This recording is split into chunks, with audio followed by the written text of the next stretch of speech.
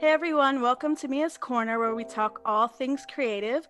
Today with me, I have a very special guest, Billboard chart topping, award winning Christian hip hop artist, multi platinum producer, curator of G3 Radio, and executive producer of The Jammies. MC Nice, welcome. Hey, what's up? How you doing over there? Awesome. Thank you for coming on. And I'm sure you don't need an introduction, but I just want you to talk about your experience as an artist and producer in the industry and how you've gotten to where you've been so far. Um, I've been in the music business for about 20 years.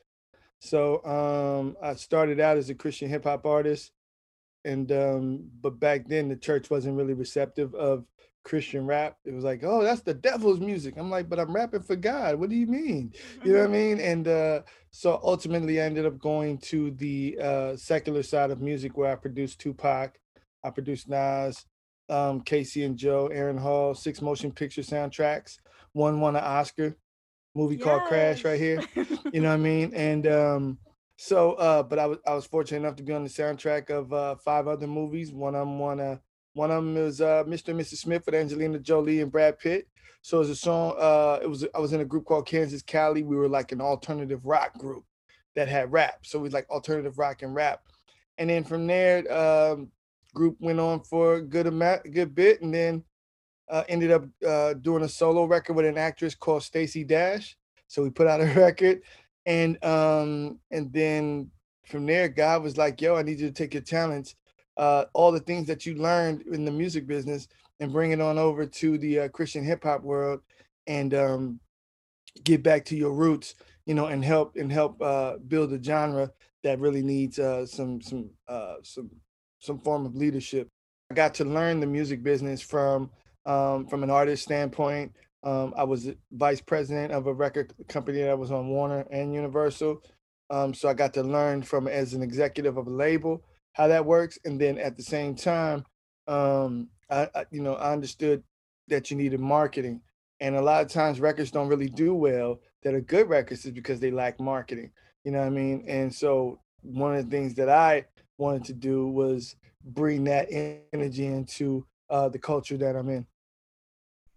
Awesome. Yeah. So from the label perspective, when you were producing with these big artists, did you feel like negotiating your masters, you didn't have enough leverage at the moment, or how did you feel about that? And did you feel like you got your fair share within like the royalty scheme of the tracks? I look at it from a different perspective. I didn't care about the masters.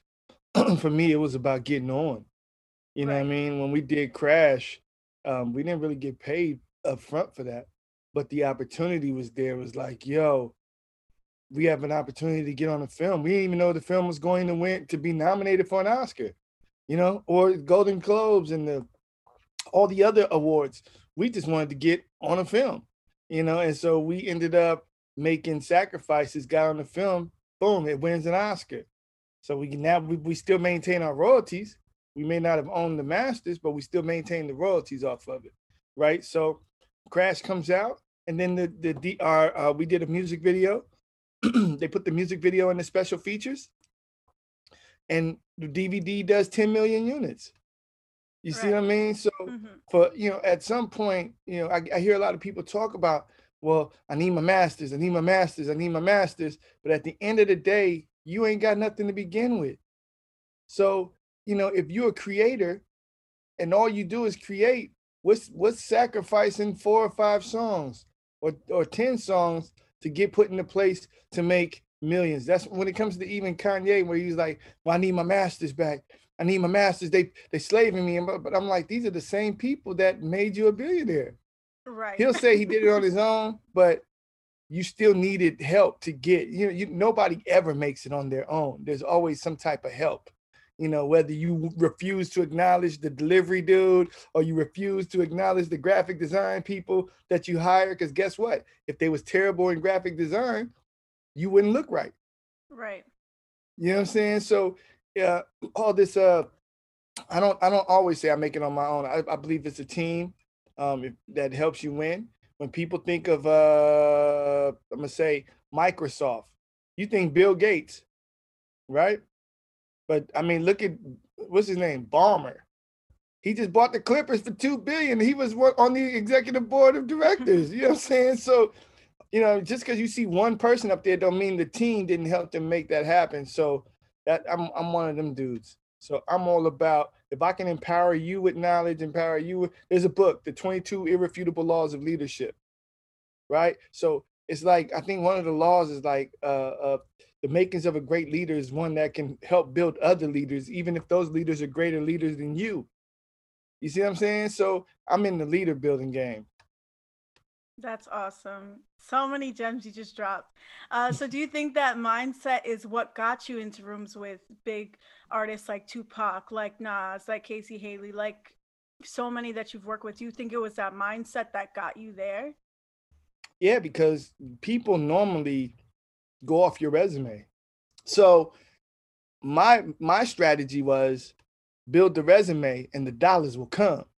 So whenever I get on camera or whenever I'm talking about what I did, yeah, I'm happy to announce 4-time multi-platinum producer. You know what I'm saying? Because that means something. I'm happy to announce Stellar Award winning. You know what I mean? That means something. You know what I mean? So at the end of the day, I built what they call intellectual property first. You know what I mean? And then now I'm starting to attain the wealth because I put myself in position to be worth something. You know what I mean? Hmm. Yeah.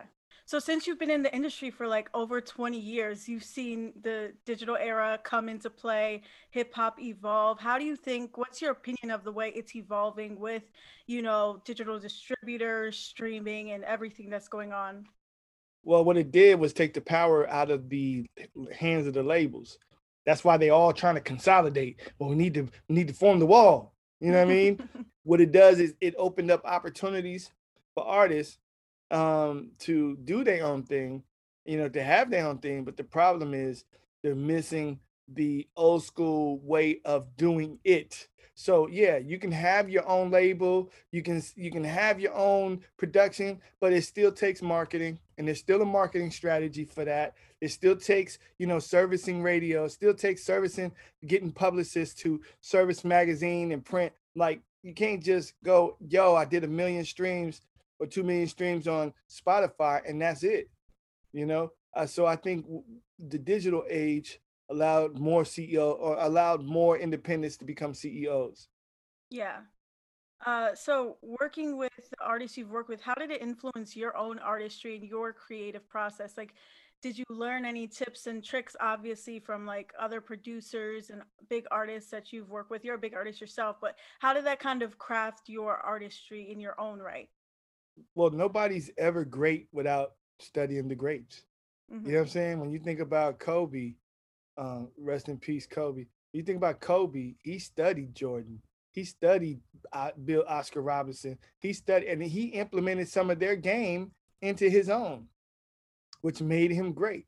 And so for me, when it comes to hip hop, like I studied Rakim, I studied LL, I studied Run DMC, I studied Jay Z. Heck, I'm studying the new artists that come out because I'm trying to figure out what makes them crack right now and who they are, and figuring out how can I still be me while implementing some of the trends. If you don't follow the trends, then you're not going to win anyway. You follow the trends, understand the trends, and then put you in it. You know, Right, make it your own. Yeah. So how did you go about learning producing? Like, did you go to school for it? Uh, how did you get into that? I watched one of my mentors is Fat DJ Fat Jack, who's like a big time underground producer here in Los Angeles. And you just watch different people. I watched him produce. I watched DJ Slip produce, who's like a well-known producer here in LA. You know what I mean? Like I watched them and learned how they was, you know, uh, um, cutting drums and snares and taking samples and doing their own little thing, and then it comes with practice. Same with rhyming. When I learned how to rap, it was just okay. At first I was Rakim, and then I became KRS-One, and then I became Jay-Z, but until I became MC Nice. And Right. so that was the move. So I'm all for studying artists because that's the only way you're gonna get good or become great is to study the greats. you know. And Right. if somebody compares, like people be like, oh, well, you kind of got that Tupac vibe. Means that's a compliment to me. Yeah, Yeah. because if it doesn't resonate with your spirit, you ain't gonna buy the record. Exactly, right. So that's why I kind of think like nowadays with everything being so accessible, there's like Hmm. Ableton training, Logic training. Do you think that kind of loses the spark of the creativity almost when you make it like a lesson to like learn production from like, these YouTubers and so Well, technical? I think it's important to at least understand the beginnings, like the nuances, like understand what a metronome is, Hmm. understand what an 8 count is, understand what a 4 count is, you know, understand what loops are, like get the basic understanding. I think it's like even like college. When you go to college, they be like, yo, you need that basic education first. Hmm. You need your English, you need to before you can even go into your to your math to your degreed situation, you gotta still do the basic. Well, now that you did English in high school, well, we need you to do English 101. Right. Right, but I speak very well. What do you mean I need to do that?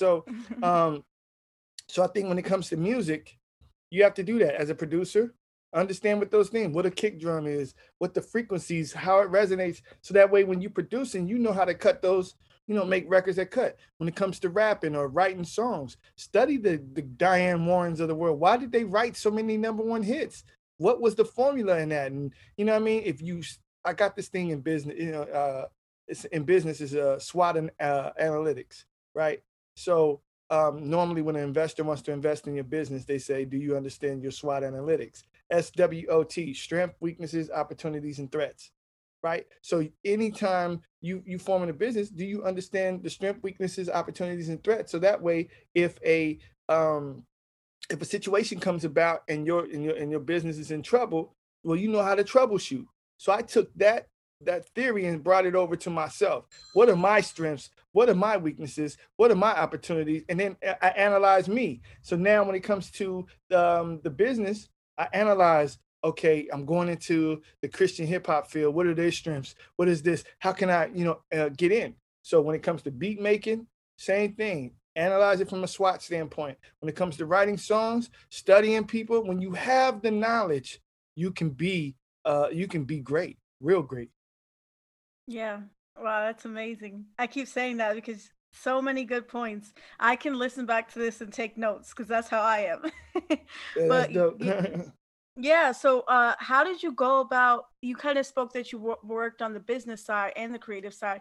How did you go about building these relationships within the industry to where they were like solid relationships, like real, and so on? Because in this game, people come and go quickly.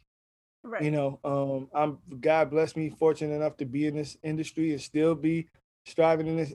I mean, thriving in this industry. But people come and go. It's the relationship I had with the dude that was pushing the broom or taking out he was like the janitor or she was just like the secretary. Well, now she's the executive VP of this and he's the Right. executive whatever, and they remember me being treating them like as if they were just regular stand-up people, and I made it a point to make sure that everybody's important, no matter who it is or what it is. It's important because it's a voice. You get to state your voice, they get to state their voice, and at the end of the day, if you're compassionate enough and you understand these folks just like they understand you, they'll ride with you all the way through. Yeah, well, definitely. So, getting into your music, how was creating in the, I think you said like rock hip hop space, versus the Christian space? Like, how did your creative process differ in those spaces? Well, I've always been Christian to the heart. So even when I wasn't doing records for the Lord, I was still being positive dude. Like I don't drink, I don't smoke. I know that's kind of like strange. Never drink, never smoke, right? So that's even more strange. And so my life has always been about like stuff people go through or love. Like I got a book out called 50 Shades of Love, and LOVE, because I'm good with acronyms, learning our various emotions. So I believe that in everything we do in life, we have to learn. So why is love any different? But in everything we do in life, there's an emotion behind it. So if I say something that's really dope, you're gonna have this emotional reaction like, yo, that's dope, that's positive. Or if I say something really foul, you're gonna be like, this dude, whatever. So if I learn the emotions that govern you, I could therefore love, right? Because I would be learning. It's when you stop learning, you stop loving. So that was a little sidebar in the book, right? And so for me, that's what it was about. That's powerful. The acronym and everything. So yeah, I was gonna ask, because you're Christian and in the industry, do you feel like there was a moral conflict, or is there still? Because like out in LA, they say like networking is drinking. Like you have to be a drinker to network. That's essentially what it is. So do you feel like that ever, like, is a conflict? Jesus hung out with the gangsters. Jesus hung out with the thugs. You know what I'm saying? So it wasn't about him going in and preaching to them in regards to, yo, you're all in sin. No, he was like, this is who I am. This is what I believe. You know what I mean? And and I just show you that there's an alternative way, but I don't come in and disrupt. People now, when I come around the homies, they be like, oh, we can't drink.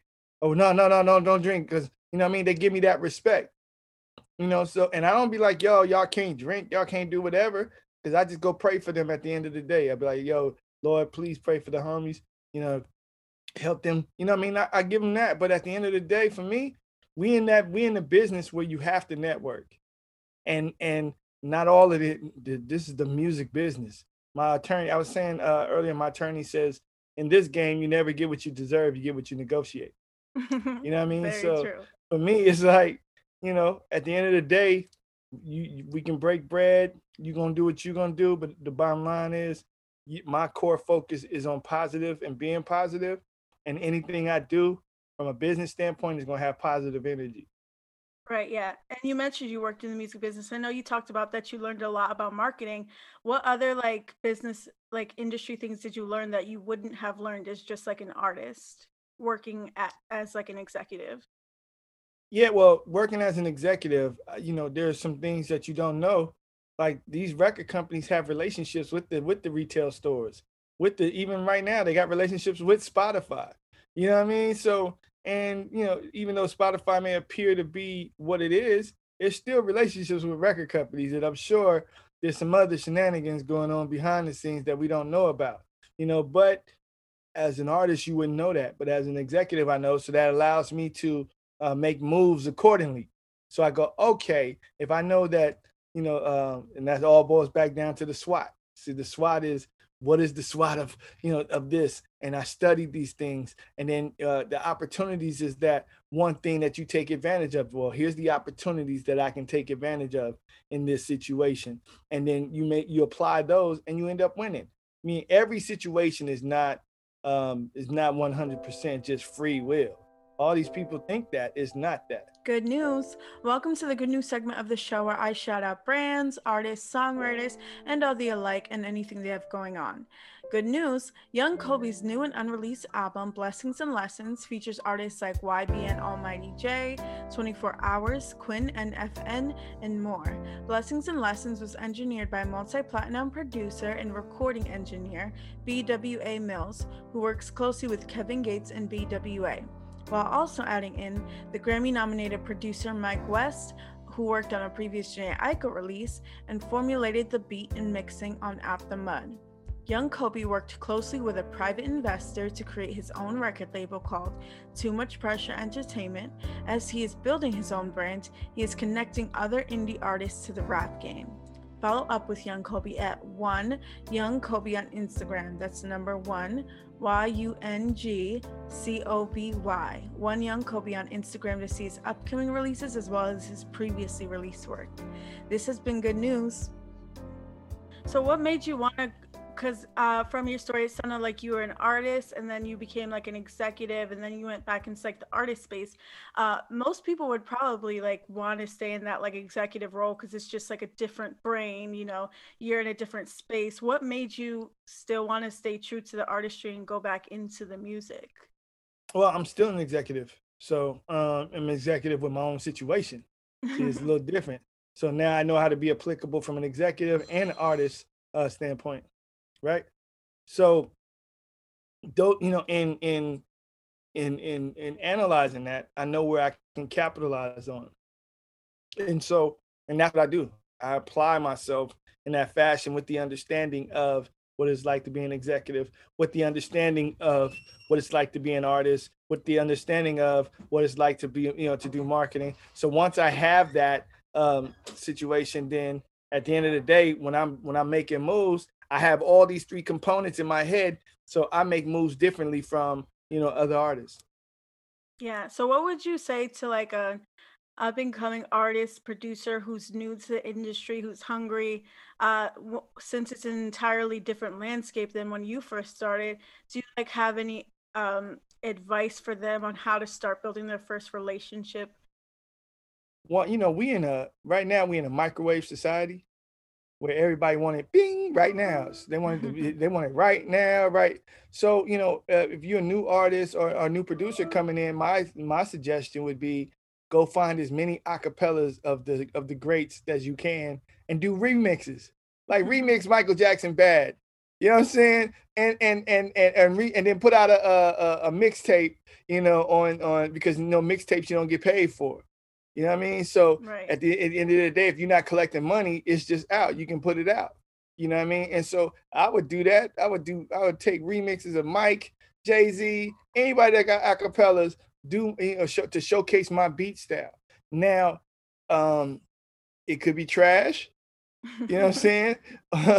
Or it could win for you. But if you study in the greats, like if you're in a producer, then you should know who No ID is. You should know who Just Blaze is. You should know who Mantronix is or Dr. Dre, like all the top producers in the game, Timbo. You should know who they are, and you should incorporate some of their musical styles or way of programming in your thing so that you can be efficient.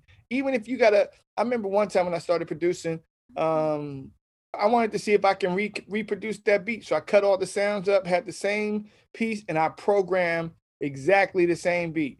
You know what I mean? So what that helped me do was understand, okay, programming. This is the 8 count, this is the 4 count, this is where they switched up. Like I got to learn, and then once I learned the formatting of beats, then I was able to add my own flair. And before you know it, I had my own sound.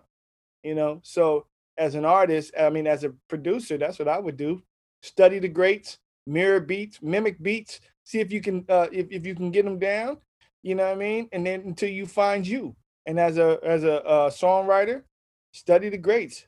Look at the metaphors of JC. You know what I'm saying? Look at the metaphors of Kendrick, or if you look at the writing style of Beyonce. You know what I mean? These are the things that's going to help you become better because they write hits. You know what I Right. mean? So that's what I would do. Study the hit writers so that and then, pin a record just like Beyonce, find their melodies. You know what I mean? And then that way you'll know how to put melodies in place. You know how to put harmonies in place. You know how to put ad libs. Like these are the tools that help you. I can refer to Karate Kid, the first one, where he's like wax on, wax off. He's like, why am I out here washing cars? Well, he's teaching you, you know what I'm saying, your moves. Yeah.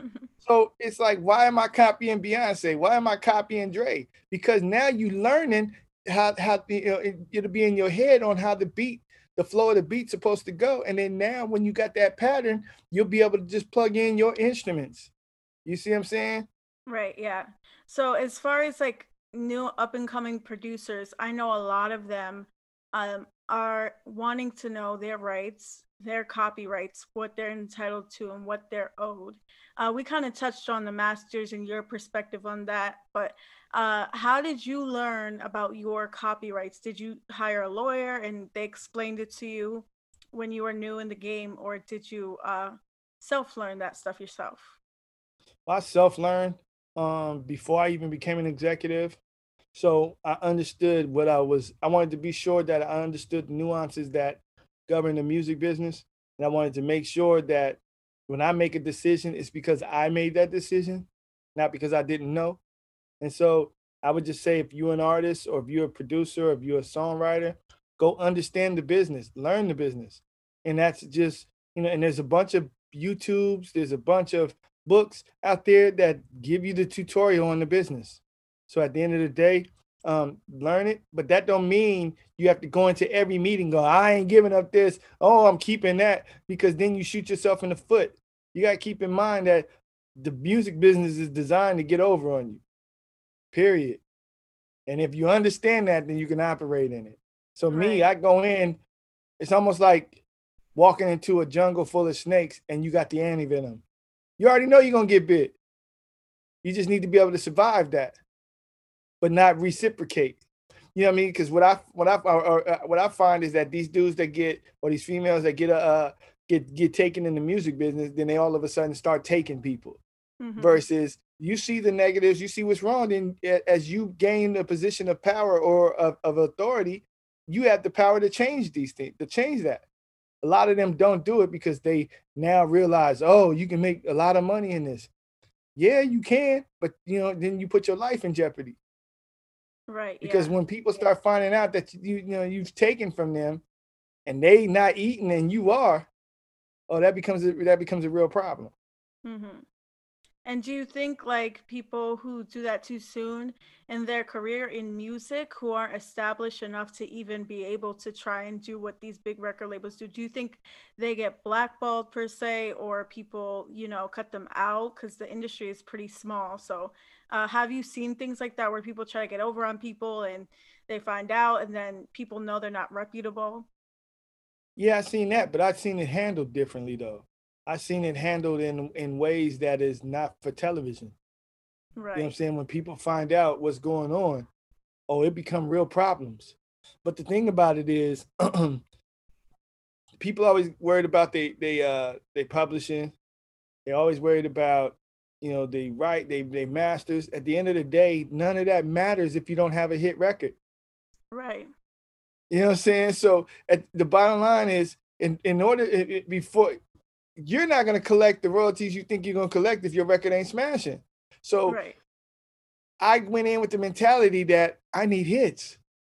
So if I get a couple of hits under my belt, not sure if I take that L as far as from a publishing standpoint, but I got hits. So now people know me as a hit maker.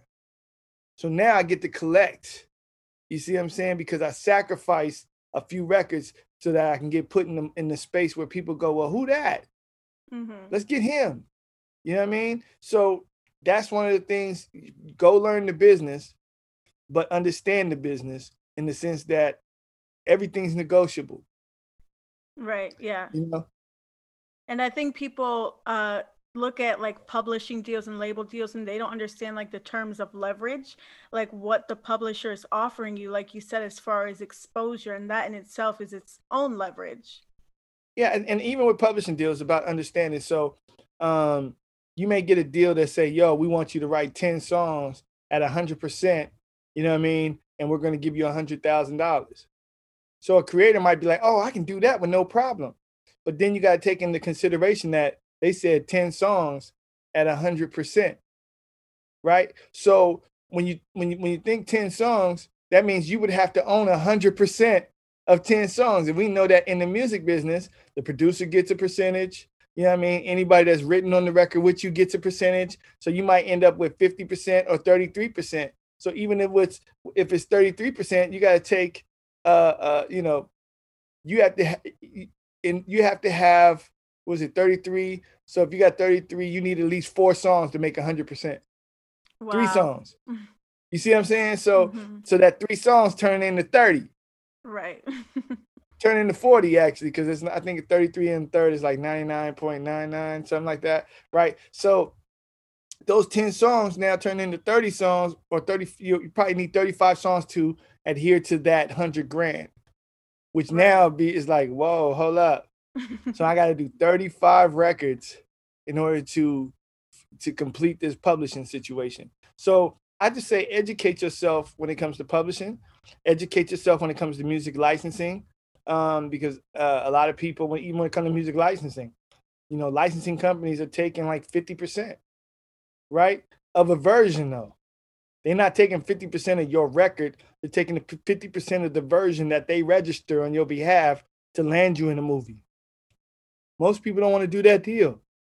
And I say, why not? because you ain't got nothing. You don't have no Right. hits. You can't dictate the terms. You know what I mean? So Exactly. get on that movie, get on that TV show. Yeah, they say 0% of zero is zero. Oh wait, I think I said that wrong. 100% of zero is still zero. That's the Real saying. facts. But Yeah, yeah, and because at the end of the day, you give yourself opportunities to win. So if you take a licensing situation and you land on, like for this movie, we didn't get no upfront check. They was like, "Do y'all want to be on? We'll give you publishing and points." Normally, in that time, they was cutting movie checks for like 30,000, 40,000, and to be, included. But it was like, we took the gamble and it paid off. right. So that's my suggestion is learn the music business, yes, but don't go in wanting the world. Just go in understanding what you're getting yourself into and have the anti-venom ready, Right, yeah. because you're gonna get bit. Yeah, I had a lawyer on the show 2 episodes ago, and he was basically saying, nothing that the label gives you is just like a nice thing that they're doing. There's always a meaning behind everything. Well, not only that, the label's a loan. It's a loan. They're Right. giving you a loan, a high interest loan. Your advance. Yeah, that's no the whole deal itself. So you may sign a deal for 300,000, and then they'll say 150,000 goes towards production, another 100,000 go towards marketing, and then we're going to give you $25,000 bonus. So you responsible for that 300 grand, right? Even though you may only get 50,000 of it. Mm-hmm. And then they turn around and pay, if they're picking out your producers, well, guess what? They pay your producers with your money. They pay your features with your money. So at the end of Right. the day, but you just have to know that that's how that works, and I guess pay your dues in the sense of, if you're trying to get on with a major. Now, if you're doing it independently, you're still gonna have to spend some money. Right. You just gonna have to spend your money. You know. Exactly. Yeah. So that's essentially the leverage that the label has, that otherwise you would have to spend that money out of pocket, and they're paying it for you in advance of, although you pay it back with interest, Yeah, essentially but the they incentive. control the outlets too. So if you're trying to go to radio, they come in and flood radio with a bunch of cash, your record gets, it's like on lowest on the totem pole. Even though by law, if you call a station and request the record, they have to play that record Oh, if really? it's in the database by law. I didn't know that. Yeah. So whenever you just make sure that they have it in their database and be like, yo, I want to hear this record. And if not, you can reach out to the FCC and they'll be fine for that. Oh, wow. So if I have a record, I'm calling 100 times a day, like, can you play this record? Is there Yeah. like a limit? Is there a cap? But that's how the labels do it. They have like 12, 20 different people call within the hour. Please, please, please, please. And then all of a Oh, sudden, mm-hmm. wow. See, you're giving away game. So, I kind of wanted to talk about, you do G3 Radio. Can you kind of talk about that and where you guys air and what you So, cover? God's House of Hip Hop Radio is we partner with Dash Radio. So we're powered by Dash. Um, the Dash platform has about 15 million listeners a month, 15 plus, maybe more. And we have about 350,000 listeners a month. And so it's a commercial free. And it has like 80 plus tastemakers. So whether it be Snoop Dogg's station, uh, Young Money station to Oscar De La Hoya, a lot of people got as far as even Jenner. What's the young one?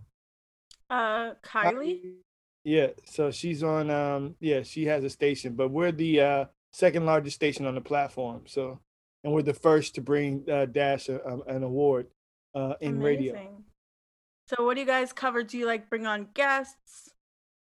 Yeah, like I said, we have 22 shows. So we have a Latin show that pretty much goes after Latin Christian hip hop. But we have an old school throwback show that comes on every Wednesday with DJ I Rock Jesus, and he pretty much playing all the classics from the Christian hip hop space. And then we got a husband and wife duo that comes on every Friday. We got new music. So we got it's a variety of different things. You can tune in any given day and catch something. I think today's Wednesday, so you'll catch DJ I Rock Jesus with the with his little gift, and then the fresh leftovers come on a little later on today. So Nice. Awesome. So you're executive producer of the Jammies. Can you talk about that and what's that been like? yeah, I'm actually one of the creators as well. So I created the Jammies, co-created the Jammies, and I'm also executive producer along with co-music supervisor, and then I co-star in it. So that's funny. I played the character novelist in that, and so it was the first African American animated music series on Netflix. And then we since gone over to Amazon Prime, Apple TV, Comcast, XOD, and Tubi, I guess. And so we have our stars is like Darius McCrary from Family Matters. We got Kel Mitchell. We had rest in peace Debo, who died. Rest in peace Uncle Phil from The Fresh Prince, who died. He's in it as well. We also have Kyla Pratt. We also have man, it's a whole lot of people. And Yo Yo, Curtis Blow, like we have a lot of people in it, and it's a pretty unique music show that deals with 5 kids from the suburbs, and their whole aspirations is to be the next hip hop R&B hip hop stars. So they sing, dance, and rap, but they deal with life every day as teens. Preteens going into the school. So we deal with bullying, we deal with obesity, we deal with self awareness. We deal with everything that the kids go through. We just put it in a way that resonates with them without it being preachy. Right. So how do you think representation affects people's path that they take, like in their careers and everything? Like you said, you were the first Black Netflix animated series. So what's your view on that? Well, I mean, think of it from this standpoint. Now, look how urban Netflix has turned. Hmm. You know what I'm saying? I mean, not just from the black comedy that's there, but I don't know if you up on the Nollywood movies that are there.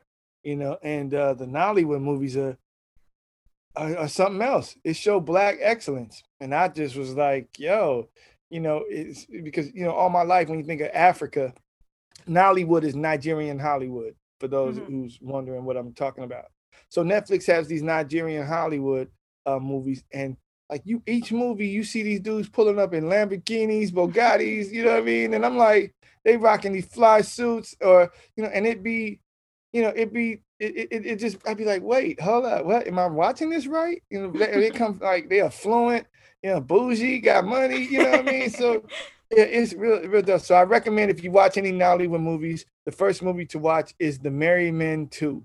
Watch that first, and then watch the setup, and you'll be hooked on Nollywood.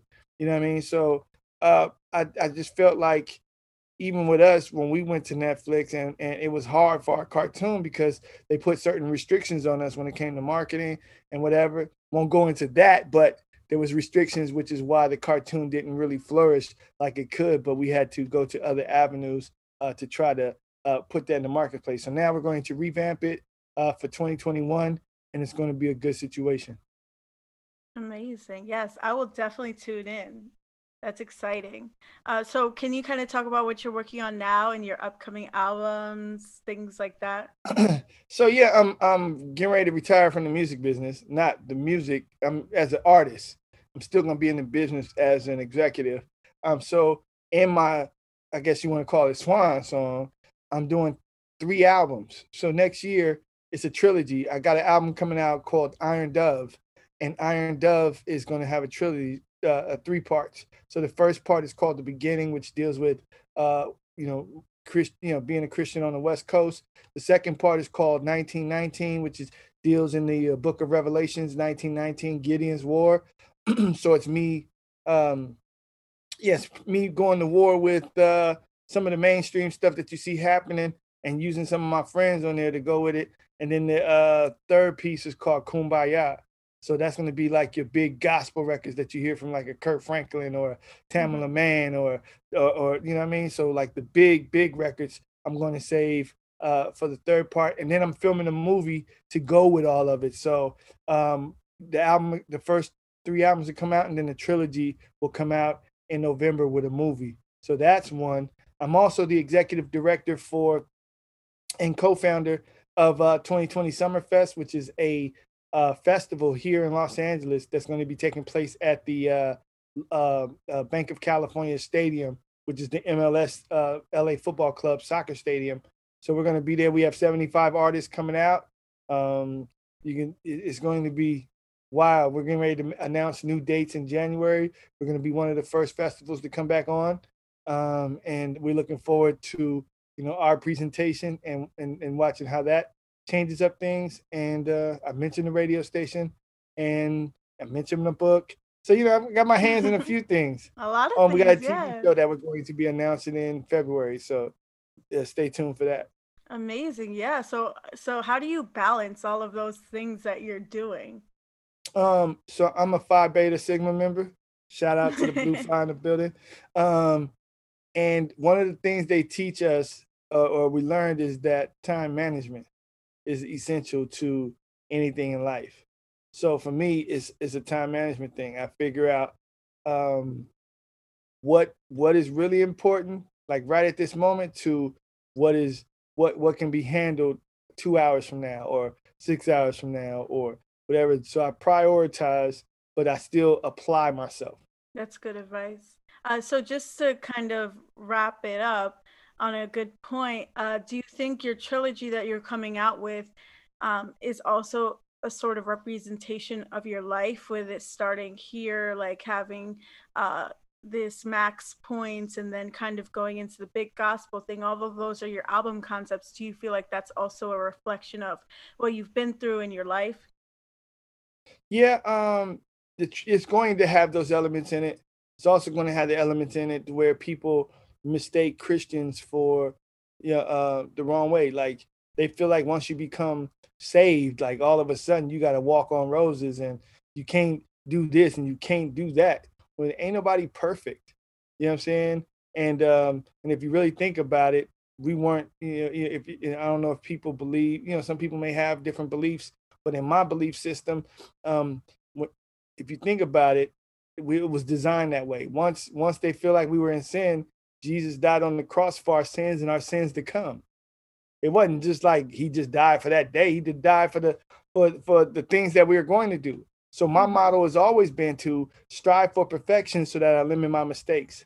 We're all going to make mistakes, but if you're constantly striving for perfection, you'll limit those mistakes. You see what I'm saying? And so for me, that's the balancing act, is striving and doing that. And then in my music, I'm implementing some of the things I learned, but at the same time pointing out some of the things that people got it misconstrued. Christians aren't boring.